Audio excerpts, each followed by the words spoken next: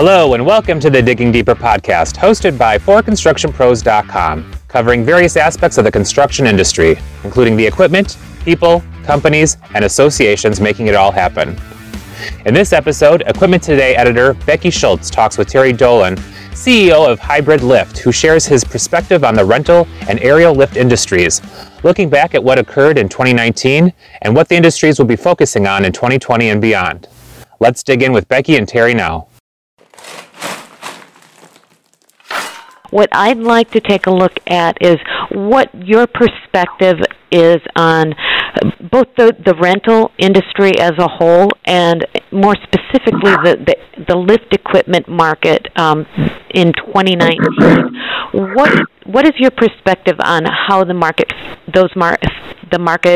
fared in 2019, and were there any significant advancements that the industry saw, or maybe particular challenges that the industry had to move past?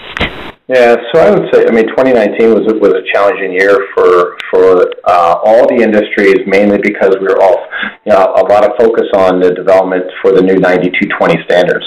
Right. A lot of engineering, a lot of resources went into ensuring that we can all meet the new standards, get educated on the new standards, establish the strategies to make sure that we're providing the information that we need to for our customers, and there was a lot of focus on that, I think, for everybody in the industry. And again, we've all been aware of the new standards here for a couple of years, and kind of kept getting pushed out, but all of us had to be heavily focused on redesigning, designing, and preparing to meet those standards and winding down the prior year standards. And I think, from the rental company's perspective, the first part of the year was real strong in their normal buying cycles, and then the second half of the year it was still relatively strong. But as you started to see the rental companies getting prepared to switch to, for 9220, they started having to manage how much am I bringing in of the older product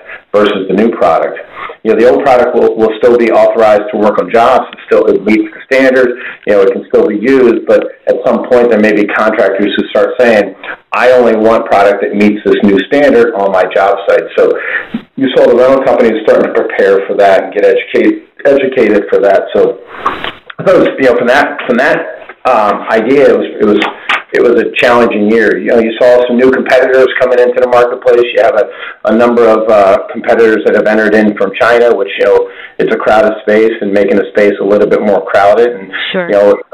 Again, competitors don't worry us from the standpoint of we're going to go out there and we're going to develop our brand, we're going to build our promise, and we're going to continue to grow our business from that perspective. But it is interesting to see more and more competitors coming into this space as they try to find ways to grow their businesses, and North America, of course, being one of the largest markets in the world. Areas that we don't enter, you've seen a lot of innovation, et cetera, into boom lifts, into knuckle booms, and those kind of products, spider lifts, et cetera. So you've seen more categories of lifts. I think this market continues to mature. I think it continues to focus on how we help people work at height safely and productive. And I just think you're continuing to see innovation for that.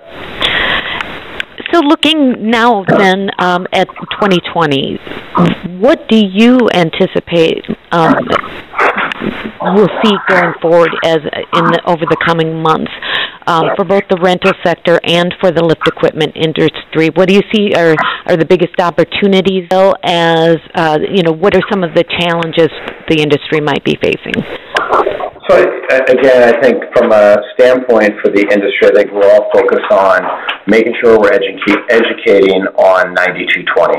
Sure. Right, and it's beyond just how the product is produced, but it's how people are trained, how people are familiarized. And I think you'll see continue a lot of focus on that.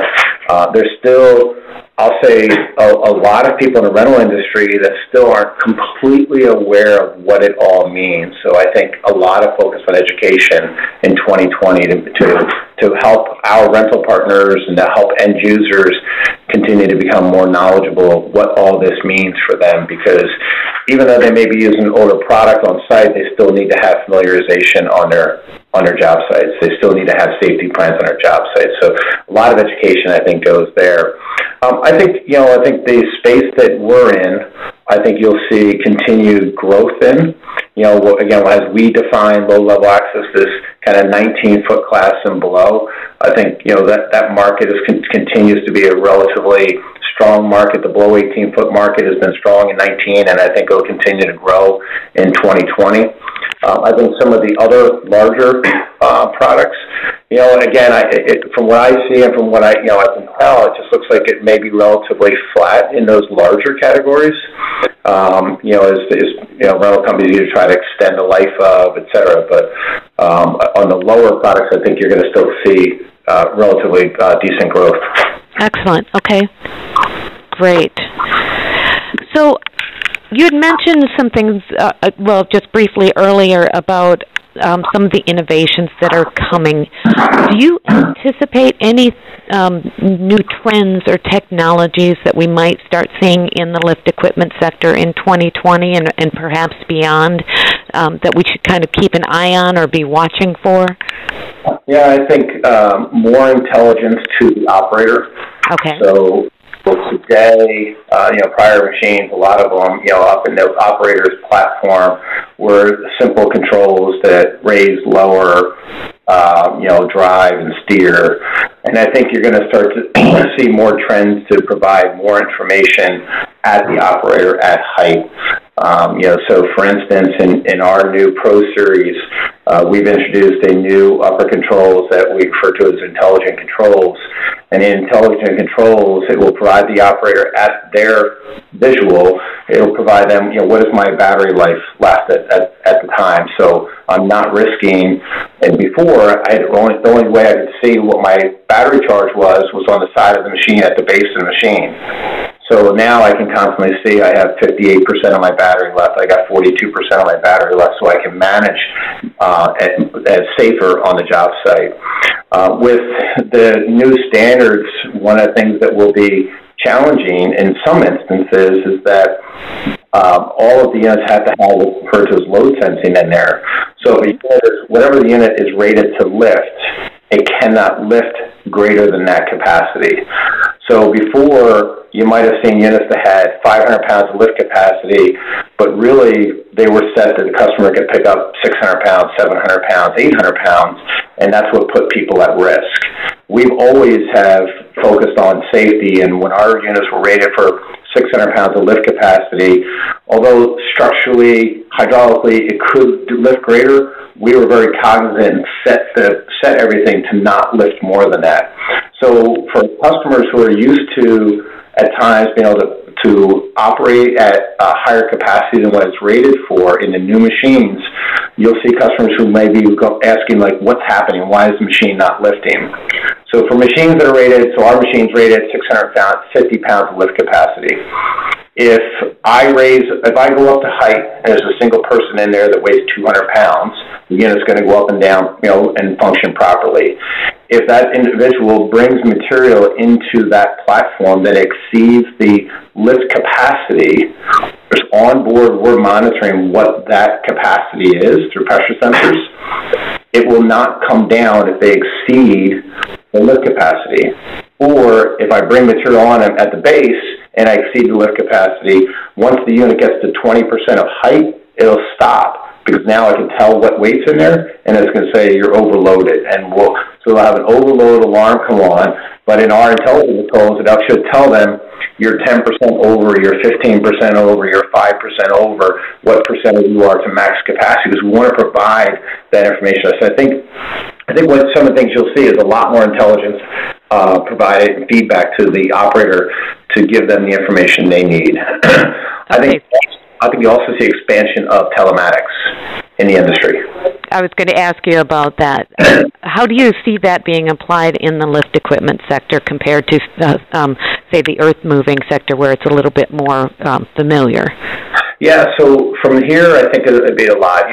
One, just general location where the units are at all times, right? Because a lot of these rental companies have, not tens, but they have hundreds, if not, over 1,000 units on rent at any given time, and the product's moving around, and they need to be able to do that. I think you'll see when customers are taking units off rent, They'll be able to manage that off rent better than what they could before because they can track the hours. And, the customer, we don't pick it up for 3 days. They can either decide to charge the customer for those extra couple of days if they used it, or at least understand. I think you'll see more intelligence information come back. One of the biggest challenges for like electric scissor lifts is battery, right, and battery charging. And, often you'll have rental companies that do service calls because the contractors call them up and saying, hey, the machine's not operating. I don't know why. I had it plugged in all last night and it's not operating. Well, they had it plugged in, but they had it plugged into the powered platform instead of the charge. So now with telematics, the dealer will be able to pull up that unit and see what's going on with that unit. Did it charge last night? Was it plugged in? Those kind of things. And I think from that, it's going to be a fantastic tool for rental companies to manage and help their contractors utilize the product better. Absolutely, I could see that as well. Great. Is there anything else specifically that you can think of that offer opportunities, whether it's for the lift equipment companies themselves or for the rental centers in terms of the types of innovations and advancements that are coming forward in the lift equipment sector? I think, again, I think there's so much that's going to be coming at them. Sure. And really, I think what the rental companies need to do is they really need to focus on becoming familiar with the new ANSI standards and what are required to make sure they're helping their customers, right? We're all about downstream, helping everybody work at height safely, and I think they need to be heavily focused on that. And then looking at the trends that are happening with things like a leak guard, with the elimination of diapers, to be able to offer these types of things to our customers that really eliminates the chance of any oil and those kind of things getting on ground. I think telematics, getting up to speed on telematics and understanding it's a large investment that these companies have to make to be able to put this on large fleets, but really starting to see what the payback is from unrecovered service hours that they go out to job sites that really were needless trips because the unit wasn't plugged in properly or wasn't getting enough charge. So I just think it's an exciting industry, right? And I'm fairly new to the industry. Again, I've been around the equipment space for 30 years, but I just think you're going to continue to see a lot of those types of ideas, and I think you'll see more trends on how we make the operators safer, but also more productive in the future. Absolutely. I think you're 100% spot on. It's actually, I've been in this industry for a number of years myself, and I have to say the last couple of years have been some of the most exciting in a long time, just in terms of the technology and the innovations that are coming forward that can really drive safety and productivity and performance. And so it's a fun time to be in the industry right now. I think it is, and our little company, we're going to make sure we're heard because we think again we're not a niche player. We don't have the big booms and 40-foot lifts, but we think in the market that we serve, we've led this industry. We're going to continue to lead this industry. We're going to drive more innovation in this space, and we're going to have fun this year. We're entering a very crowded space in the 19-foot sector. Uh-huh. But again, the great thing for us is we weren't updating a machine; we were creating. Right. So having the flexibility from ground up to be able to develop a product into that space instead of modifying something to meet a standard enabled us to take the standard and say, how can we improve that space? Well, that's it for today. Thank you to Terry Dolan of Hy-Brid Lift for taking the time to talk with us. Tune in every Monday for another episode of the Digging Deeper podcast by forconstructionpros.com. Make sure to subscribe and share. You keep listening, we'll keep digging. Until next time.